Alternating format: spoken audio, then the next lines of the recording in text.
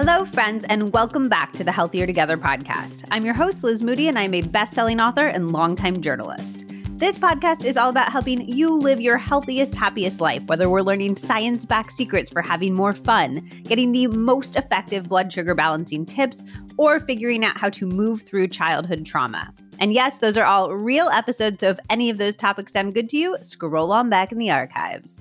Welcome back to our advice series, where every single month I'm joined by very special guests and we answer all of your questions. If you haven't listened to the past advice episodes, I highly recommend them. You can start with the October episode with Olivia Noceda. We answer all of your questions about nomad life, sober curious stuff, maintaining friendships as adults. We have the September episode with Amy Chang, where we talk about all of the beauty tips and how to figure out what you're doing with your life. They're all just really fun, really chatty conversational episodes. You can always send your questions in to ask@lizmoody.com, or I'll be taking questions on Instagram during the last week or so of every month, so be on the lookout for that.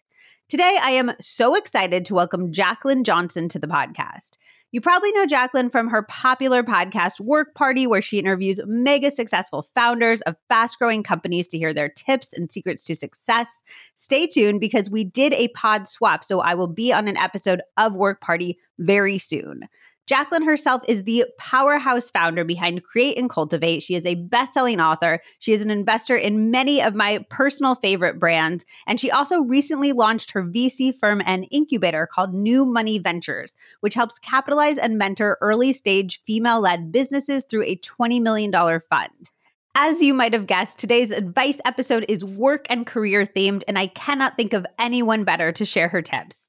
We get into an exact script for asking for a raise, plus how to make sure it actually happens, the pros and cons of sharing your salary with friends, what to do when your financial goals don't align with your career choice, the best ways to generate extra income outside of your 9-to-5, how to make working from home more productive and more fun, whether having a job you're passionate about really matters, how to figure out what kind of career you even want, tips for being the interview candidate that everyone wants to hire, exactly how to find a mentor. I was very personally invested in this question, and her answer was fabulous. How to handle job loss, whether it's you or somebody that you love, questions to ask yourself if you're considering becoming an entrepreneur, and so much more. As always, we would both love to hear your thoughts on the advice and your takes as you're listening, so definitely screenshot and tag us both on Instagram. I am at Liz Moody, and Jaclyn is at Jaclyn R. Johnson. And if you love this conversation or a piece of advice really resonates with you, please share it with a friend, family member, or your work best friend. There is so much food for thought in here, and these are such important conversations to have. Sharing is hands down the best way to support the podcast, and you all ask such good questions for this one, so it is just packed with amazing advice. If you're new here, make sure that you are following the pod on whatever platform you listen on. Just go to the main podcast page, the one that lists all of the episodes, and you will see the word follow under the logo on Spotify, and there's a little follow with like a plus sign button on the top right of the same page on Apple Podcasts. And very quickly, before we get into it, I wanted to remind you that if you want to have the best Valentine's Day of your life, you need to grab the Raunchier Together deck from my conversation game company, Healthy Combo Co. We obsessively tested this to make sure that it was the best night ever in a box. It has 150 different cards across 6 categories. We've got fantasies, confessions, preferences, and even games and dares. It is perfect for a super fun girls' night, or it can be used with a partner to fuel fun and spicy conversations. Grab yours in time for Valentine's Day by going to healthyconvo.co and making your order before February 9th at the latest. I even created a limited time discount code just for the pod family. Use code LOVE15, that is love and then the number 15 for 15% off your order at healthyconvo.co. And if you stock up and order 2 or more of any of our 4 games, you will get free 2-day shipping for even more savings. So use code LOVE15, LOVE15 at healthyconvo.co. Okay, let's get right into it with Jaclyn Johnson. Jaclyn, I'm so excited to have you here to dive into all things career advice. I can't think of anybody better to speak to these questions. I love it. I'm so excited. Obviously, this is what I talk about day in and day out. So I'm really excited to be here and also to engage with your audience, which might be a little bit of a different audience than mine. So excited to chat. Just out of curiosity, you've interviewed all of these amazing entrepreneurs and people who are having so much success in their work life. Has there been anything that's really stuck out to you, a story, a tip, a piece of advice that they've shared? I always try to say this one because I think there's a lot of people that are in this position. They look back and they'll say, I wish I would have enjoyed the process more. I wish I would have reflected on my successes more, because I feel like I was a victim of that too. You get something done, it goes well, you're like, what's next? What's next? What's next? And you're just in this constant cycle of pushing things forward, moving on to the next thing without being like, wow, I can't believe I just did that. I'm celebrating those wins. So that is one that I've heard many a time over the years. Have you gotten better at doing that yourself from hearing it over and over? I definitely have. I mean, towards the end especially, was really proud of some of the things that we were able to do and really took time to kind of celebrate those wins and reflect on them versus moving on to the next thing. But it did take me like a long time to get there. We're going to get into listener questions in a second, but do you have any advice for how to concretely do that? I think that it can be tricky. How are we celebrating? Are you supposed to go out and have champagne? What does sitting in your success look like? I think it depends on if you work for yourself or if you work with a team. For me, I got better at acknowledging the team's work and effort that went into things. In my mind, sometimes as a CEO, I was like, oh my God, that went really well, meaning nothing bad happened, so move on to the next. Like, oh, that did what it was supposed to do, versus, wow, so much work, so much time, so much effort went into that. We need to stop and reflect and think about how amazing everyone did. That's really what I started to learn versus being like, okay, well, we got to move on to our next big launch. But personally, also it's rewarding yourself. And that can be totally different for anyone. Buying yourself something nice, getting a massage, self-care, whatever it is. I think just having those little milestone moments is really important. And it's definitely something that I haven't historically been good at, but it's something that I work at now to be like, I should really step back and think about what I was able to do. Are there any factors that you attribute your success to the most? I'm extremely persistent. I'm really good at handling difficult situations and moving on and pivoting and changing direction quickly. And I think having that persistence matched with that resilience is a really powerful combination when you're setting out to do something on your own. I love that. Okay, let's get into some listener questions. That we got so many when I announced that you were coming on and we're going to do a career-focused advice episode. So I had to narrow them down, but I think we have some good ones. So let's start with, what should I do if I love my job and I feel very personally connected and fulfilled, but there's a disconnect on the money end of things? Example, feeling I deserve higher pay is starting to affect the love I have for the job, and I want to avoid any long-term resentment. That's such a great question. The good news is you love your job. I feel like that in itself is extremely rare. It's important to think about the type of company you're at too. Are they at their max with you in terms of where the salary is? Is there growth potential? Can you actually move up? Or are you at a job that is a smaller business where there's not a lot of growth that's going to be able to happen? There's not a lot of things in that realm. What I would suggest is speaking to your manager or whoever's in charge and voicing that you want some sort of comp increase. Because I think a lot of people gravitate towards salary. Like, I need my salary to go up. But there's a lot of really interesting ways you can actually construct comp. One of which is being able to look at the success of the company. So if the revenue of a company is going up, is there an incentive or bonus plan you can implement that says, if the revenue hits certain thresholds, I get a bonus based on that? Because obviously if the company's doing well, then they're more apt to give you that bonus, but they can't predict out what might happen, so they can't guarantee you your salary. So I think some sort of bonus incentive structure is great. There's also a commission-based opportunity. Again, I don't know what your job is, but if there's something where you bring in a certain amount of money, do you get a kickback on that 5%, 10%? So thinking about those types of things as well. The other thing is, find out if you are underpaid. Do your research into your specific position, your years of experience, the city you live in. And if you are underpaid, I think it's totally fine to go in and say, hey, market comp for this position is 50 grand. I'm making 40. How do we bridge this gap and have that conversation? But it's important to not be so stuck in the mindset of salary increases and be creative with the ways that you are receiving comp. There's also equity that could be part of that as well. There's a lot of creative ways to get paid. And I think it's just about having an open and honest conversation with your employer.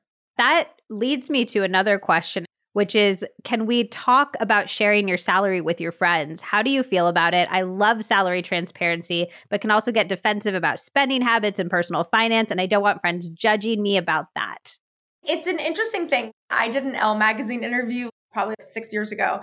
And the woman interviewing me was like, do you think women should share their salary? And I said, yeah, absolutely. And she's like, great. How much do you make? And I was like, and then I was on the spot and it's published online. Did you say?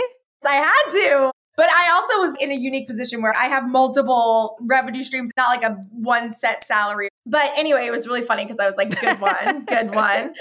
I think it's important for people to share their salary data. Absolutely. Where I think it gets tricky is we have salary caps, buckets essentially for the role, the position, the title, and years of experience. If there's a role we're looking for and it's going to be between $60,000 and $70,000, anyone within that role across the categories of that role will be in that spectrum based on their years of experience, et cetera.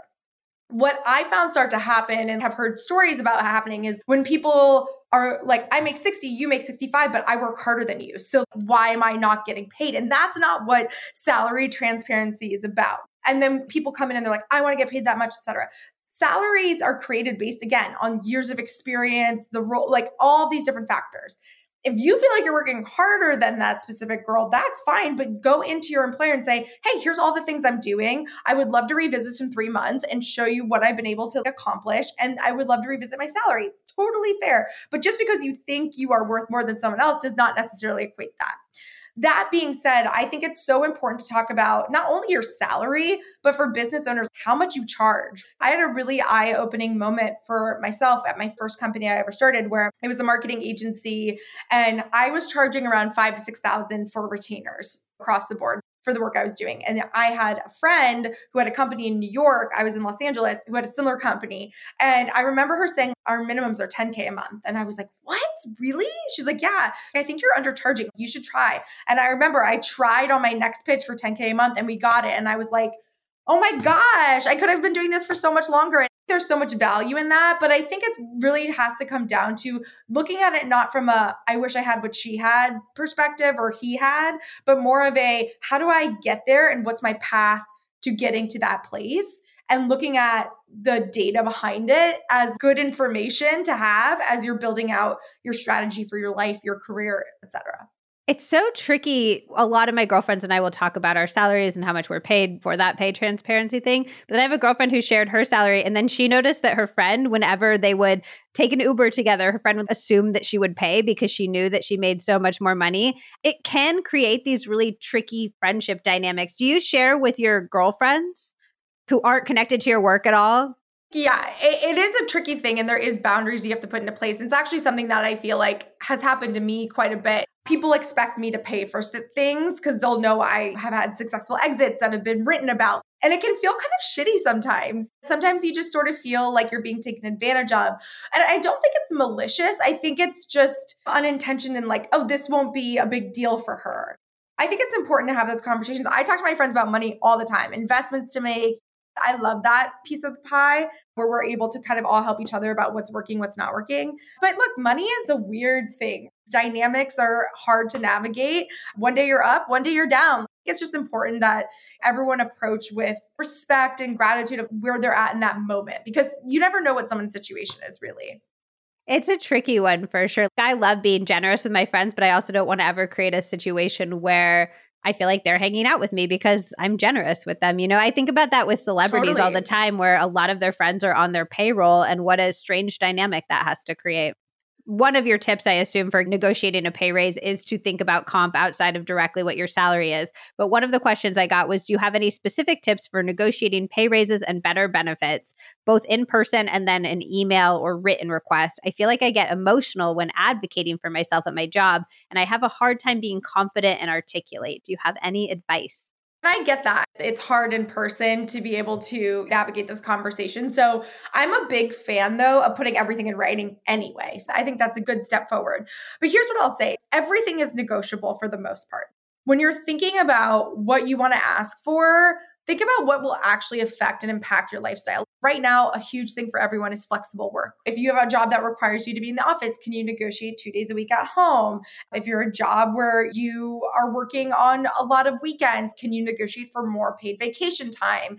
If the health benefits aren't to your liking, can they pay for a gym membership? All these things are negotiable, and it really comes down to what you value and what you ask for. But the saying of the squeaky wheel gets the oil is so true. You have to ask.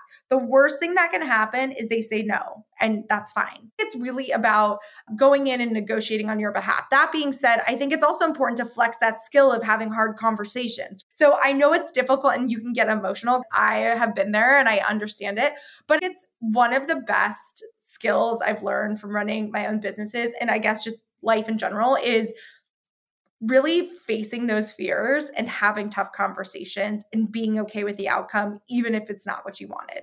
I think that's a really important skill to keep flexing, and you'll get better at it over time. Maybe they're like, look, we'll give you a raise in 6 months. You have to prove yourself. Here's how I think you should prove yourself. Go back to your desk and say, thanks so much for the open and honest conversation. I'm really excited to revisit in 6 months. Based on our conversation, here are the 6 things I'm going to work on that we're going to be revisiting in 6 months. I've set the calendar invite, looking forward to chatting. Getting that in writing is so important, because after 6 months, you might be like, what were the things I was working on? Or if the company shifted, you have to really hold people accountable in that way. And I think they'll appreciate it too.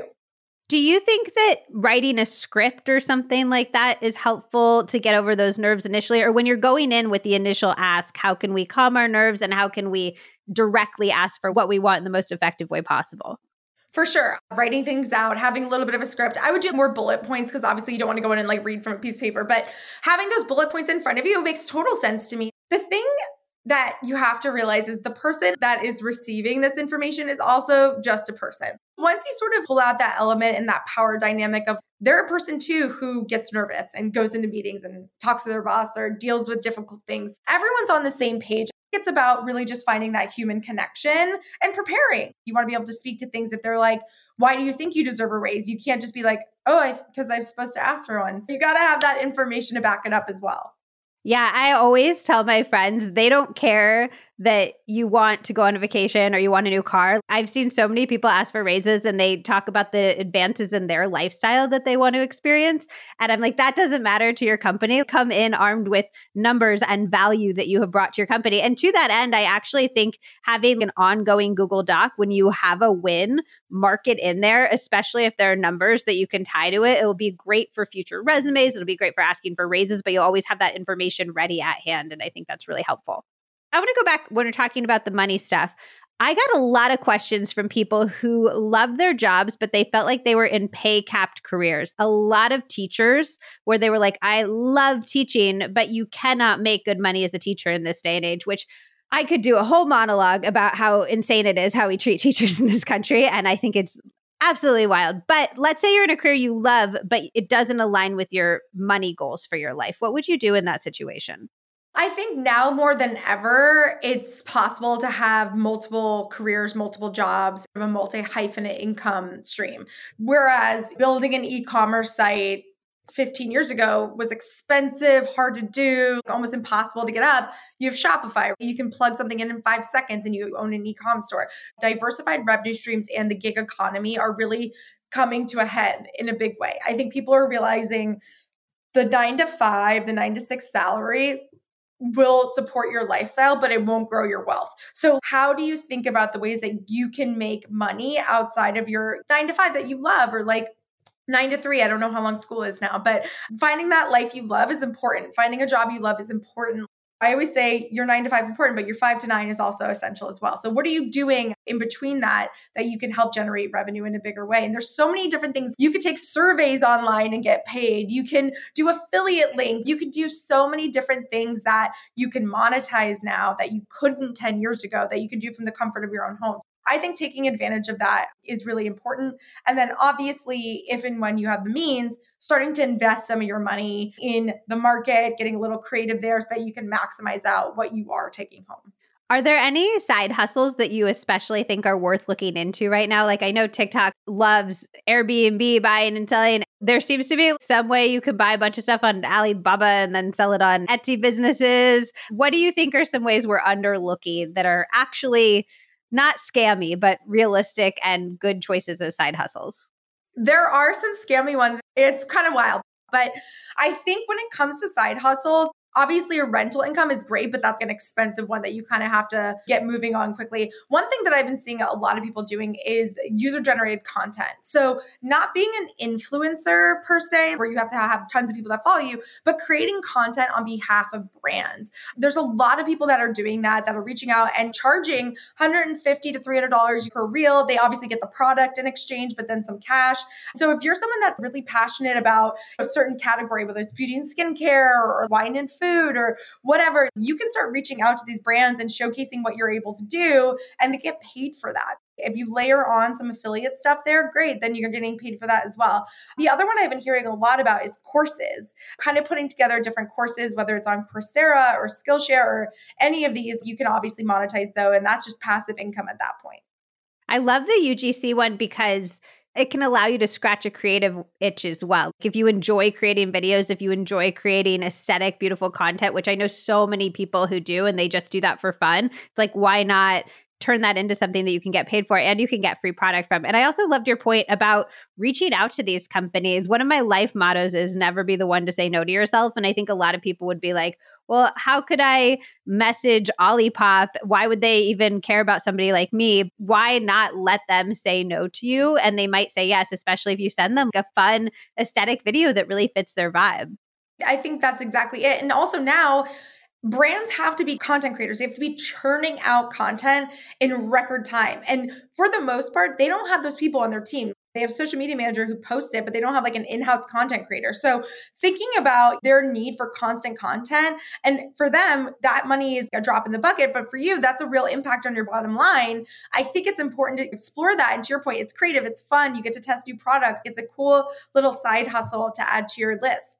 I love that. Okay. I am a freelancer and I work 100% remotely. Do you have any tips for fighting loneliness and building a routine that feels productive? I feel all over the place. It is the worst. I totally get it. I think it's really challenging. I personally miss the social vibe of an office, going places. I also love being able to stay home and obviously have that ease and comfort, but it is a really big challenge. Having a routine is crucial. I think leaving your space is crucial. Going to the gym, working out, going on a hike, walking around, whatever it is, getting outside of the house is super important. Also, making plans to meet in person with people that you're working with is also important. A lot of the team members that I work with are based in Los Angeles, but I've never met them. Go get coffee, work from a coffee shop together, just getting out of the house. And then make sure you have a couple nights a week where you have plans with your friends, getting dinner outside, getting drinks, and leaving your space, because otherwise you can start to lose track of the days. I get in that mode and I literally will tell my friends, I got to get out of the house. We got to go out to dinner, because it's very easy to get stuck in this routine and it is lonely. It can be so lonely. Get out, make moves, break up your day, because it can be long days where you're just sitting in front of your computer typing. Get off your phone, get off TikTok, leave your house, just move your body in some way, shape, or form. I had on a recent podcast episode, the doctor shared the benefits of taking 3-minute micro walks throughout the day. So instead of just doing one big workout, there's actually huge metabolic and health benefits to doing just 3-minute micro walks. And so now every hour, I just try to leave my house and do a 3-minute micro walk, or even just go around the yard just to get up. I think that we underestimate the importance of simply being outside of the physical structure of our home, and it's hugely beneficial. 100%. Do you have any key elements of your morning routine that you feel like help set you up for success? I split my time between Los Angeles and Napa. It's two totally different vibes. Napa, I'm in the middle of nowhere. It's like a farm and such a different vibe there. Coming back to LA recently, it's like you're back in the mix. It's hustle, bustle, loudness, sirens, all these things. In LA, what I always like to do is morning workout. So I either will do a Peloton at home, or I'll go to Pilates, or I'll go around the reservoir walk. For me, I typically set up my day so I have a break in the afternoon. So I'll walk my dog, I'll go grocery shopping, I'll get out of the house in some way, shape, or form. And usually at night, I will either go out to dinner, go out for drinks, or cook at home and have people over. It's a very social kind of vibe. And then I have days where I'm just all by myself all day. I also try to break up house stuff and work stuff in the house too, incorporating a little bit of both. Folding the laundry after a call, just kind of mixing that in so it's not just work, house. Having those two things intersect, I think, is a good brain change as well.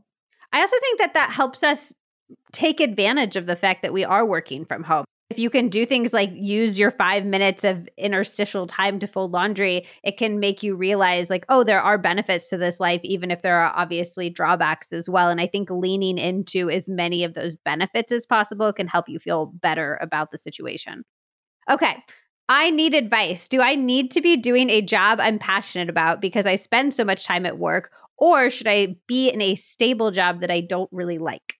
It really just depends on your personal preference, right? I think a lot of people can go to work and check in, check out, do a job that when they leave, they don't think about it. Sometimes I'm envious of that because when you have a job you're passionate about, you're always thinking about it, working on it. What's next? What's next? It consumes your life in a way that that type of job doesn't. And I think there's pros and cons to both. If you have a passionate life outside of your work, a hobby, your family, whatever that is, you travel, and your job is a means to that passion, fine. I think that's totally fine. We do live in an era where you go online and everyone's like, I'm living my dream, my passion, my this. And you're like, wait, I'm just collecting a paycheck. Am I doing it wrong? I don't necessarily think so. There's pros and cons to both. It just depends on the life you're trying to build, the lifestyle you have, and what your passions are, frankly, and if they can be monetized. You don't want to monetize all the things you're passionate about because then they become work in some way, shape, or form. How do you want to keep those things separate? Does one help the other? If you're miserable in both, that's when you need to reconsider what you're doing. If you have dry skin, this is going to be your holy grail. I've loved the Osea Undaria Algae Body Butter for years. It is so rich and creamy and lush, but it sinks right into your skin and it makes your entire body feel moisturized and not greasy at all. I actually do not understand how it's so not greasy and yet so hydrating. As fall approaches, I'm leaning into mini spa energy. These micro relaxing moments you can insert throughout your day. Because peppering your day with tiny bits of calm can have huge impacts on overall cortisol levels, on your anxiety, even how you sleep at night. And the smell of the body butter, holy cow, it is pure spa energy. You get that like laying on the massage table, melting energy. It is phenomenal. I've gone through at least 4 tubs of this personally, and that is saying something because it lasts a long ass time. A little bit goes a very long way. I also always keep extras on hand to give out as gifts. It uses ingredients that you would normally see in face care products like seaweed, ceramides, glycerin, which I am obsessed with for hydration and think is so underrated, amino acids, even a skin identical moisture complex. Also, here is a little tip. If you want to amp up its hydrating power even more, put it on damp skin right after the shower to really lock in all of that moisture and hydration. Like all Osea products, it's formulated with real seaweed to take advantage of its nutrient-rich benefits like deep moisturization. It's also vegan, cruelty-free, and climate-neutral certified. Osea has actually been making seaweed-infused products that are safe for your skin and the planet for over 27 years. And I personally absolutely love how everything is ethically tested and sourced. For clean body care that gives you skincare level results, you've got to try Osea. And right now we have a special discount just for our listeners. Get 10% off your first order site-wide with promo code LizMoody at OseaMalibu.com. You'll get free samples with every order, and orders over $60 get free shipping. While you're there, get the body butter, of course, but I'm also obsessed with the Vagus Nerve Oil and Pillow Mist, both of which help so much with my anxiety. I love rubbing the oil on my hands and inhaling deeply before I meditate to make it feel more intentional and calming and grounding. You are going to want it all. Go to OSEAMalibu.com, promo code LizMoody. Money was such a source of anxiety for me for a long time. I'm always talking about building good, healthy habits, but I didn't have any when it came to financial wellness. Once I started getting educated about my money, I began to feel empowered about it. And pretty soon I was like, how did I let this cause me so much anxiety for so long? If you are struggling just like I was, you need to check out YNAB. YNAB is an app that teaches a set of simple money habits to help you spend, save, and give without guilt or second guessing. It's one of the apps that experts I talk to recommend over and over because it's grounded in techniques that you won't see anywhere else that actually work. You start off by learning 4 simple core habits that are actually genius and have completely changed the way that I think about money. And then it guides you through saving so you are never caught off guard by a surprise expense again, so you feel safe and secure with money. But maybe more importantly, it also helps you fit the things that you love into your spending plan so that you know you have the money for that bachelorette party or that weekend getaway that you've been dreaming of. Also, and I love this, you can add up to 6 users to one account. So if you manage money as roommates or with your partner, it has got you covered. It has incredibly high ratings on all platforms and has become a huge cult hit because it's helped millions of people actually build the financial life of their dreams, even people who truly thought it was impossible.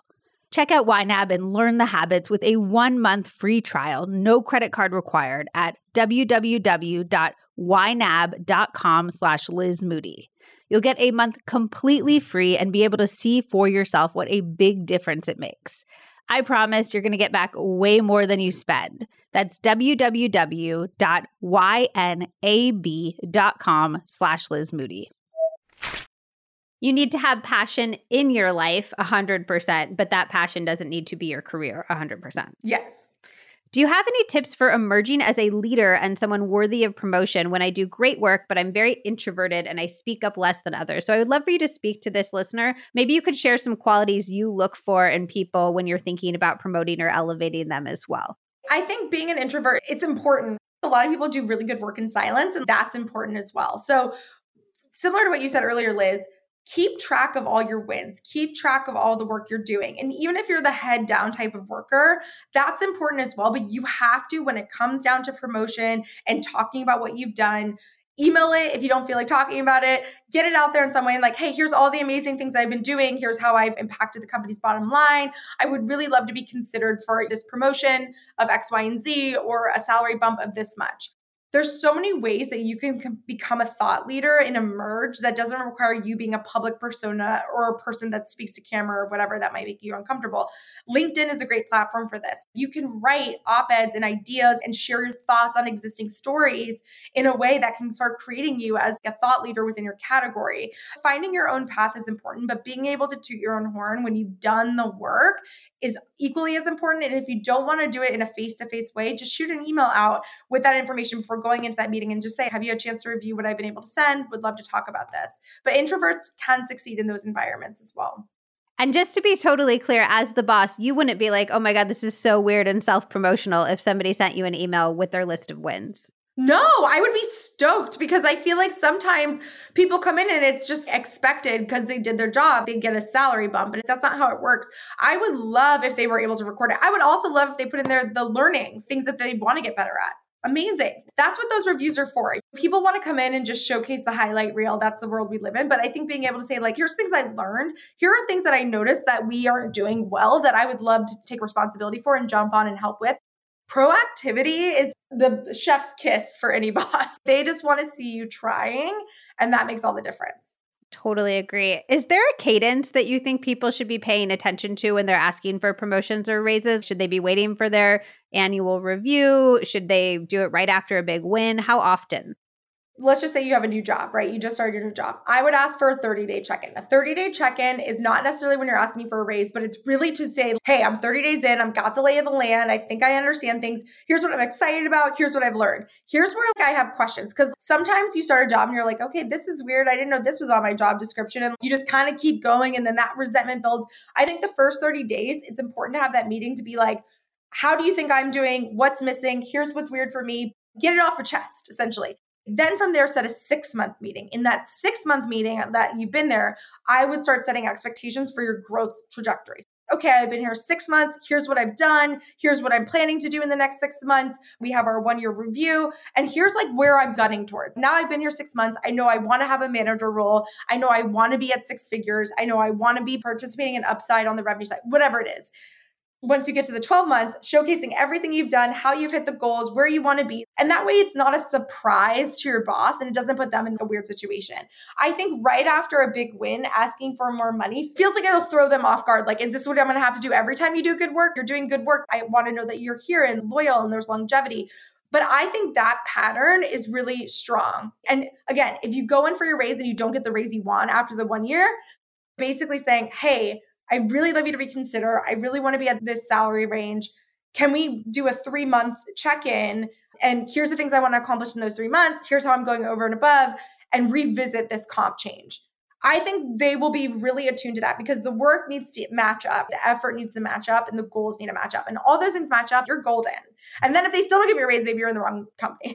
Then maybe it's time to start looking. After that year, do you think that roughly once a year is a reasonable cadence to be expecting a raise?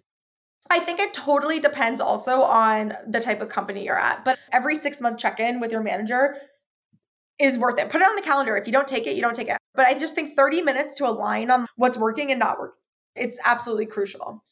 I remember for my second job, I had internalized that women got paid less because they didn't ask for raises enough. So I went in and 4 weeks in, I asked for a raise and then they gave it to me. And I was like, oh, this works. This is great. And then 4 weeks later, I asked for another raise because I was like, well, women aren't asking for raises enough. And that's why they're not getting paid enough. And they were like, we give you 20% raise 4 weeks ago. Like you need to slow your roll. But I will say, while I'm like, haha, I was a silly young 20-year-old, nothing bad happened. They didn't fire me. They thought I was a little bit silly and naive. It's almost a good lesson in that nothing bad happens just by asking for it. Worst case, they say no. That's it. I think once you become unattached to that outcome and you accept what the possibilities are, what's the harm? Especially if you're backing it up. Backing it up is the most important part of this. How can I figure out which career I want and what to aim for when there is so much out there? How do we figure out what our job should be? It's so hard. There are so many things out there. Narrow it down to 3 to 4 things that you're super interested in and try to work in those fields. I always say if you want to be a CEO or founder, work for a CEO or founder, work right next to them in their office, see how they do it, and then revisit it. But the way I figured out where I wanted to be was through internships, frankly. I interned at a ton of different places. I interned at magazines. I thought I wanted to be a magazine editor. And then when I got there, I realized sales drives so much of the editorial. And editorial was such a small subset. And I was like, oh, but I want to do the editorial work. I was like, oh, that's interesting. But then I started like listening in on the sales side and it just became this really challenging thing of what do I like to do? But you just have to dive in and see what you like about the different businesses. And then if you don't like it, move on, cut your losses quickly.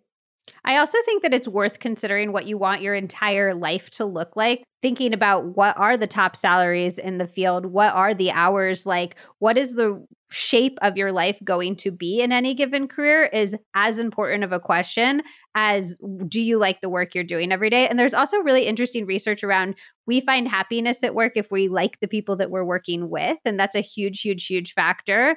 And so I think that looking at who are the types of people that are working in this industry and do you like them? Are these the people that you want to surround yourself with for the vast majority of your waking hours? Totally. I coach a few people and one of my clients is in between 2 job offers and the comp is around the same, all of it's around the same. And I was like, who do you like better? That was really one of the deciding factors. I was like, because these are the people you're going to work with. Which manager do you vibe with better? Because that's going to really dictate your experience there. Yeah, I had a guest, she used to be a wedding photographer, and she said like one of the number one factors people should consider for their wedding vendors they hire is whether they like them, because they're going to be the people who are around them on one of the most important days of their life. And yet we're just kind of going through their Instagrams and seeing if we like their photos, which I thought was a really good tip. Okay. I am a new mom, and this season of my life is making it hard for me to be a great employee. I'm using a lot of PTO for daycare illnesses. I don't really have the energy to go above and beyond. I know this is just a season. Do you think there's a particular time in your career when you should hustle more? Could I be missing an opportunity if I choose to do only what is required so that I can maximize family time and home life? This is such a hard one because childcare is such a problem. I think at the end of the day, being a new mom is such a specific time in your life, but you need to talk to your employer about the flexibility that you need to do what you need to do. I mean, I'm not a mom, so it's harder for me to understand, but I've employed a lot of moms and I don't know how they do it. It's really incredible. And I think a lot of the moms that work for me were really happy because I was just extremely flexible. To pick your kid up from school, go. Your kid has a fever, go. But some people aren't like that. So I think it's just about being easy on yourself in some ways, not put the pressure to be perfect at work, perfect mom at home, but find a rhythm and a cadence that works for you and try to ask for that flexibility from your employer.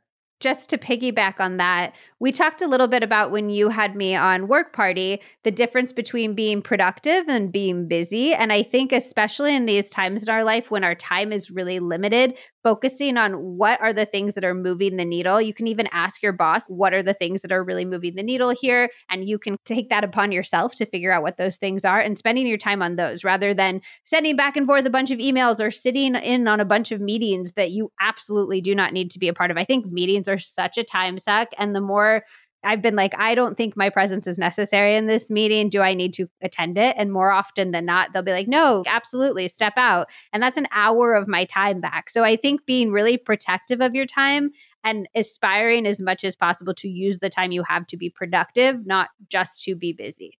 I love that. What about the second part of that question? Do you think there's a time in your career where you should hustle more? Do you think in your 20s, you're laying the foundation for your 30s and 40s? How does that play out to you? I think it's all relative, but yes, in some ways. I spent the majority of my 20s out in networking and hustling and building businesses. And that network I created has really impacted my net worth, for lack of a better word, long term in terms of the relationships I built and what I was able to build during that time period. I'm a little exhausted now. I'm definitely tired. You just change your priorities, obviously, along the way. But I also know women that are starting companies in their 40s and 50s and absolutely crushing and hustling and doing their thing. So I don't think there's a timestamp or a time limit. I think energetically, you're the most free of obligation and you're as open-minded as you'll be in your 20s just because of the responsibilities and experience. So I think it's a great time to kind of explore and dabble as well. I think that's true in life too. You can take big risks at any point in your life. You can absolutely do it your 30s, 40s, 50s, 60s, and beyond. But in your 20s, you're probably not going to have a family. You're not going to have a lot of the things that are going to make it harder for you to experiment in that way. So I always tell anybody who's in their 20s, and honestly, regardless of your age, if you have the flexibility, explore it, enjoy it, lean into it, because you don't know when and if that flexibility might be going away. Do you have any interview preparation tips?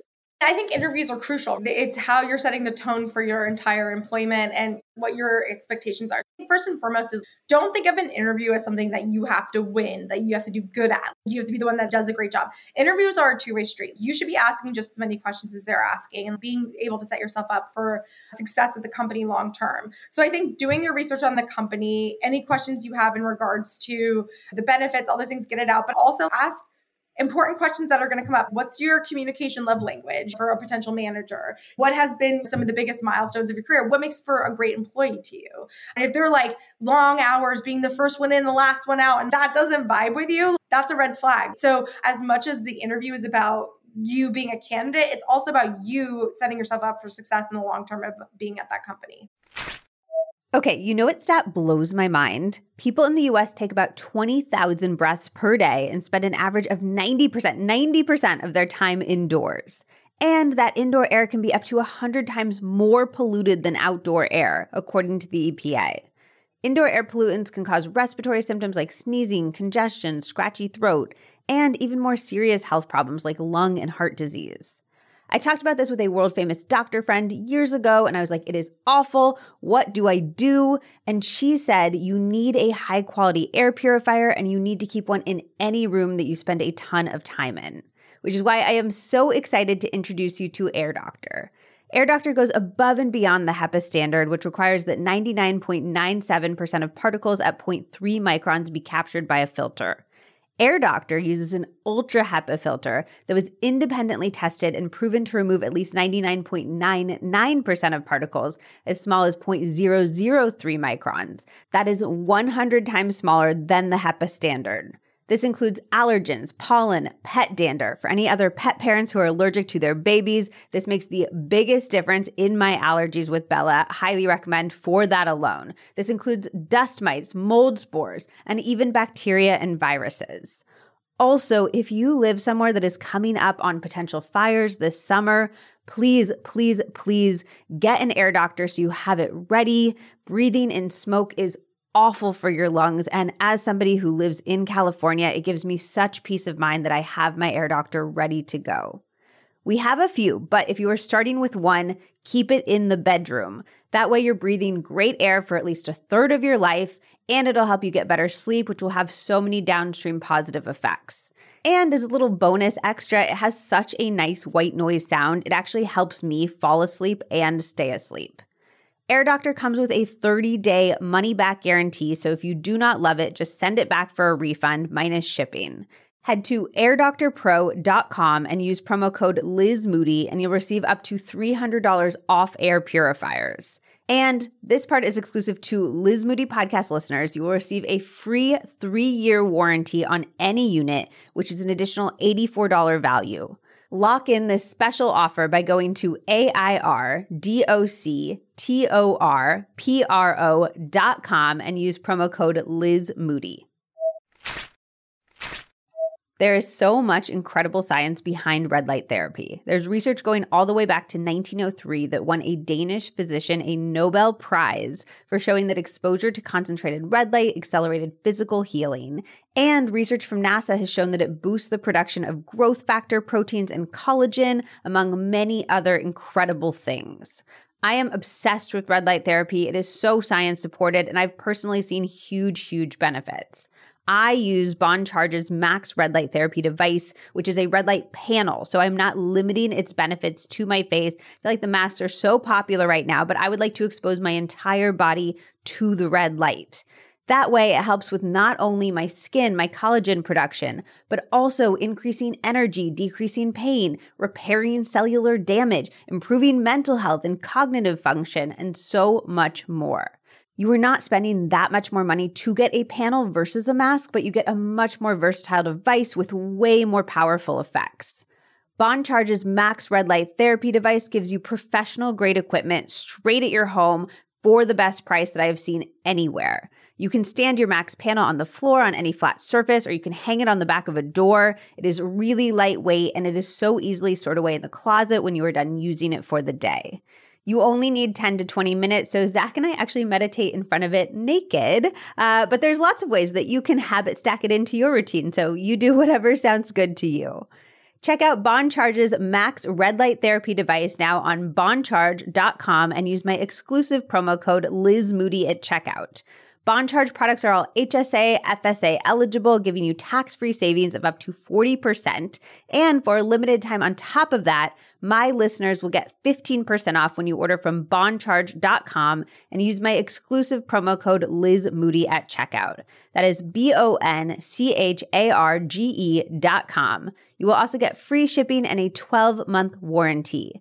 Go now to get this exclusive offer. That is boncharge.com with promo code LizMoody to get 15% off. Any tips for getting over the nerves that come with interviewing? I just think you get better as you kind of go in there. Preparation research always makes you feel more confident going in if you know what you're talking about. Yeah, I think doing a deep dive into the company. I've interviewed at edit companies where they'll ask about specific articles or offerings on the website and things like that. And taking the time to do that preparation just makes you feel like you can handle anything that comes at you. In Create and Cultivate, I'd say, like, what do you think we're doing right? What do you think we're doing wrong? And if they couldn't answer that, it's like, oh, you clearly haven't looked at any of our content or don't know what we're doing. So people who have done that research, it's really important. Is there anything that stands out for you even before the interview stage, like on a cover letter or resume? I try not to be judgmental based on resumes and cover letters and things like that. I like to look at face value for the experience and what the person is and all that good stuff. But I have gotten some like crazy resumes and stuff. I had this one girl print her resume as a wine label on a bottle of wine and send it to me. So cute. It was so fun. Wait, so do you like sort of the more gimmicky stuff like that? Or are you like, this is silly, I want the information? I liked it because I am an experiential person. It's all about those little moments. I thought it was really sweet. She didn't get the job, but we ended up staying in touch and she was so wonderful long term. So it's like a know your audience situation. She was doing something that might not have worked at maybe like a VC, but because you were into these experiential moments, it really worked for you. Exactly. And it was to be my personal assistant at the job. And it was like, I know you love wine. She clearly had done her research, knew who I was, had watched my Instagram. So I thought that was really sweet. I think for cover letters, my biggest thing is that tailoring and that individuality. have people done their research? Do they understand your company? Have they even read the job listing? I think one of the best tips is you can look for the things that are asked for in the job listing and then say in your own words how you can do all of those things. Don't make it sound like, oh, this thing, but you can kind of twist those asks to point out how you have all of those qualities. And that signals in their brain. They just have this subconscious moment of being like, oh my God, they're everything I ever wanted. How magical is this? Totally. In one of our job listings, maybe it was my personal assistant one. It was like, I know this is a long job description, but if you're interested, apply with the subject line cookie. I got all these things that were like, clearly they had read the entire thing. Yeah, it was cute. This is a little bit specific, but do you think that the person should say their salary request first, or do you think you should wait for the company to say what the salary for the role is? I think they changed the law where you have to disclose the salary in the job description now. There's a lot of back and forth about it. But one, I think it's important to ask what the range for the salary is. Ask first, ideally. That's the ideal scenario because obviously they have a range in mind. But if they ask you, I mean, obviously just shoot 20 to 30% higher than what you want. You're probably right in the range. And if they say, look, actually, we were looking closer to this, then you can say, look, for the right role, I'm willing to go down. I work for a company where we were interviewing for a role and there was like 10 people came in for the role and 5 of them were men and 5 of them were women. And the men consistently asked for like $60,000 to $80,000 more. It was an insane discrepancy. And I just wanted to come in and tell these women, just ask for more money. You're so qualified. And we ended up going with one of the men for the job, even though his salary requirements were so much higher than any of the women's were, because I do think there's also the thing sometimes where we assume people will think, oh, they're too expensive, I won't go with them. But actually, they'll think, oh, that person's really qualified. They're charging that much. They must be worth a lot. I'll negotiate them down if need be based on what I actually have for this job, what I have available. But I think that going higher is always a good idea. I agree. I totally agree.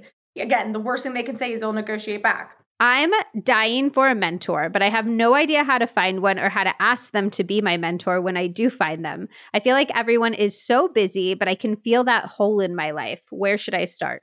Mentorship is huge, right? It's really, really challenging to figure out how to ask for a mentor, what kind of mentor you want. But here's the thing I'll say. Mentors come in all shapes and sizes. Historically, everyone thinks their mentor needs to be someone older and wiser who's been in their industry for a long time. And that can be the case for some people. But also there's mentorship that's horizontal. If you want to become a business owner, there's young business owners that you could be talking to.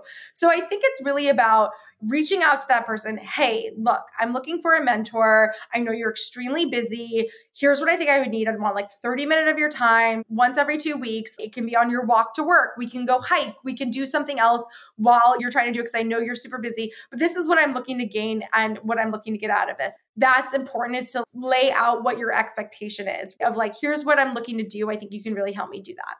The other thing is now we have the internet. You have access to all these amazing people. So I'm part of an app called Intro. I think it's intro.co. And it's essentially on-demand mentorship. They have everyone from like Rachel Zoe, Nate Berkus, huge names, to Alexis Ohanian and like VCs and things like that. And you could book 15, 30, 45-minute, hour-long sessions with these people.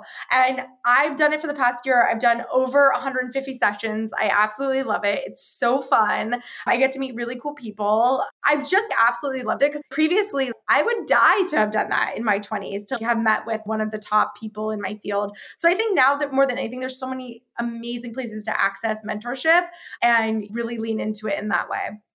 If you're not doing something that you're paying for, like that app, what's the app called again? Because it sounds super cool. Intro. Okay. If you're not doing something that you're paying for, do you think that as a mentee, you should be offering something in return? Or do you think that the idea is just that the mentor wants to help out a mentee and that's kind of what you're speaking to? And I think oftentimes that's what it is. It's about flattery, frankly, helping the next generation. I think there's a lot of amazing interest in that side of things as well. Like I'm an advisor to a ton of companies. It really just depends on where you're at in your career and what the ask is and how much time it's going to take. Yeah, I think it's such a good tip to be incredibly specific about what that ask is so people know what they're getting into versus like, be my mentor. And you're like, oh my God, are you going to be calling me crying at 2 a.m? Exactly. My husband is looking for a career change, but he's not sure what he wants to do. How can I support him and what can I suggest for him? Whew, that's tough. I don't know about her, but I'm such a, oh, why don't you do this? Look, I found these 5 things. And it's like, leave me alone. But it's important to be as supportive as possible during this transition into what they want to do and helping them if they ask for it. It's about figuring out your role in that search. Do you want empathy right now? Do you want me to like sympathize with you where you're at and what you're looking for? Or do you want information and resources? Because I can provide both. And I think it's just about, being there for them in that specific way. But at the end of the day, it's going to really come down to what they want to do, how they want to do it. And then you just have to be there to be a cheerleader and be supportive. It's such a good idea to check in with what they're actually looking for and keep checking, because one day it might just be, I want a sympathetic ear. And another day it might be, I want to sit down and go through LinkedIn listings with you. Okay. I was just laid off in the big wave of tech layoffs. It's impacted obviously my finances, but also my psyche. I'm feeling really low and discouraged. And it's hard to feel excited about applying for new jobs when it's going to be so competitive. And I think it's going to be so competitive because there's obviously been so many people laid off. Any idea on how to make it through a layoff with the least damage and maybe even come out better than before? I always tell the story, but I was laid off in 2010, I think during the Great Recession. And that's when I started my company. So that's when I became an entrepreneur. I truly was forced into it after being laid off from a bigger company. So I think so many good things can come from being laid off, even though you feel horrible in the moment. And I think it's hard to not take things personally. It's hard not to feel like you're not good enough. It's important to get back on the confidence train. Keep reiterating your value and your value add. Meet with people who hype you up. 1000%. It can feel awful. But I think the reality is you weren't fired, you were let go. Most of those layoffs are blanket. They're looking at positions and salaries and you're just on a spreadsheet. That's how it goes. So don't take it personally. Use this time to really think about what you want to do next, what your next move is, and what your value is for these different companies. Flex your muscle a little bit. Go on some interviews that maybe you're not that excited about first and just get out there and start flexing your muscle, how you answer questions, how you talk about things. Freshen up all of your different networks, whether it's LinkedIn or Instagram, and updating your resume. Take this moment for you to just refresh, because usually when you're in a job for a long period of time, you're just not thinking about your next step.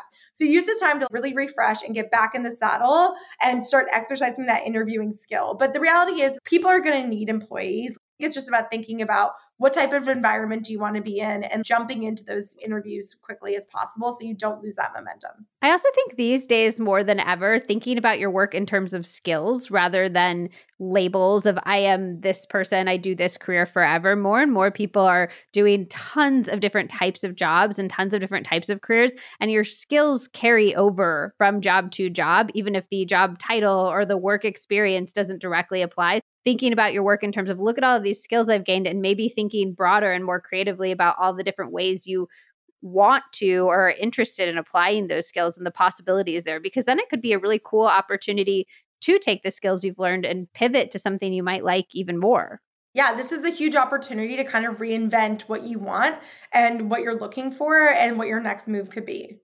Do you have any questions that somebody could ask themselves if they are maybe considering whether they want to go down an entrepreneurial path? How do we know if we're cut out for that life? More importantly is, what's your idea? You can't just be an entrepreneur. You need that idea. You need to be solving that problem. And then you really need to think about what your current situation is and what your life is about to look like, because your life will drastically change where everything falls on you. The buck stops with you. From a financial perspective, what does that look like? How do you invest in it? Do you need investors? There's so many questions you need to ask yourself.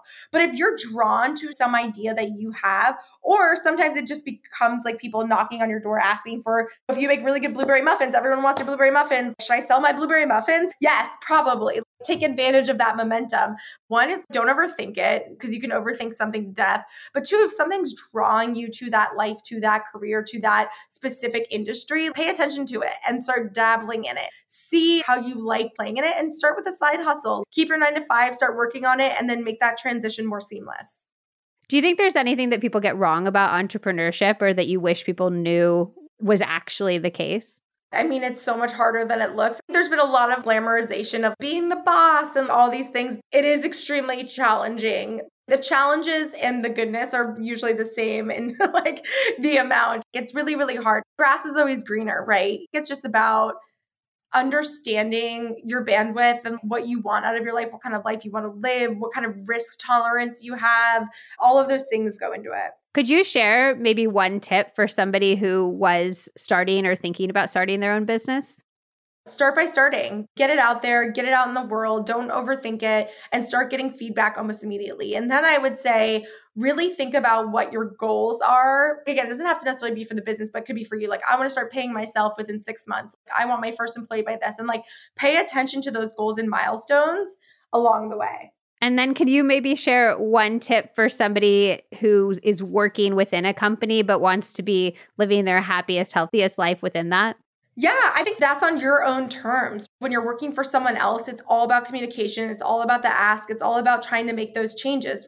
Going in and ensuring that you are able to get the flexibility you need. To your point earlier, being productive, not busy. That's just the nature of being able to leverage a bigger corporate job and doing what you want to do. I love that. Well, this was all so helpful. Can you share a little bit in your own words about what you're excited about, what you have going on right now? I know there's a zillion things. So much going on. So obviously, I'm the founder of Create and Cultivate. We have a ton of different events coming up, tons of career resources online if you are ever looking for that sort of thing. I have the podcast work party as well. And I have a $20 million venture fund called New Money Ventures, where we invest in the next generation of female-led businesses. So if you're raising money, check us out. That's what I've been up to. What catches your eye with your fund when you're looking at who to put money behind? There's so many different things, but currently we're looking to invest in creator economy specific businesses or fem tech, fem healthcare, currently raising their Series A. But we look for founder first. Obviously, you're investing in the person as much as you're the business. Are they disrupting an industry or solving a specific problem? And then also, what is their path to profitability and how is their business model working? Well, thank you so much for taking the time to share all of this wonderful advice. I love this conversation. Thanks so much, Liz. It never fails to blow my mind that I get to sit down with these people who are at the absolute top of their field, and I get to ask them all of our questions. It is such a privilege, and I'm just so grateful to always be learning with all of you. If you would like to have your questions answered on any future advice episodes, send them over to ask@lizmoody.com. They will always be completely anonymous. We will be back next month, so tune in for that. But we have our normal episodes every single Wednesday, and we have amazing ones coming up, including an episode about hacks for better sleep, one all about becoming more confident, and one about the ins and outs of threesomes, pun intended. So make sure that you are following the podcast so you do not miss out on anything. Just go to the main page for the podcast on whatever app you listen on. It's the one with all of the episodes listed, and hit the button that says follow.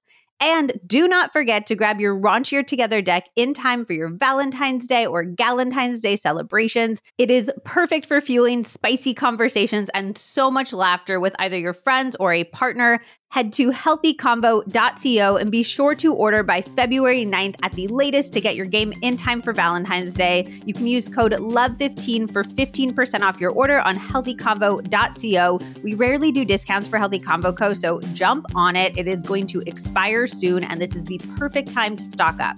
We also offer free 2-day shipping when you order 2 or more of any of the Healthy Convo Co. games for even more savings. Okay, I love you, and I will see you next week on the next episode of the Healthier Together podcast.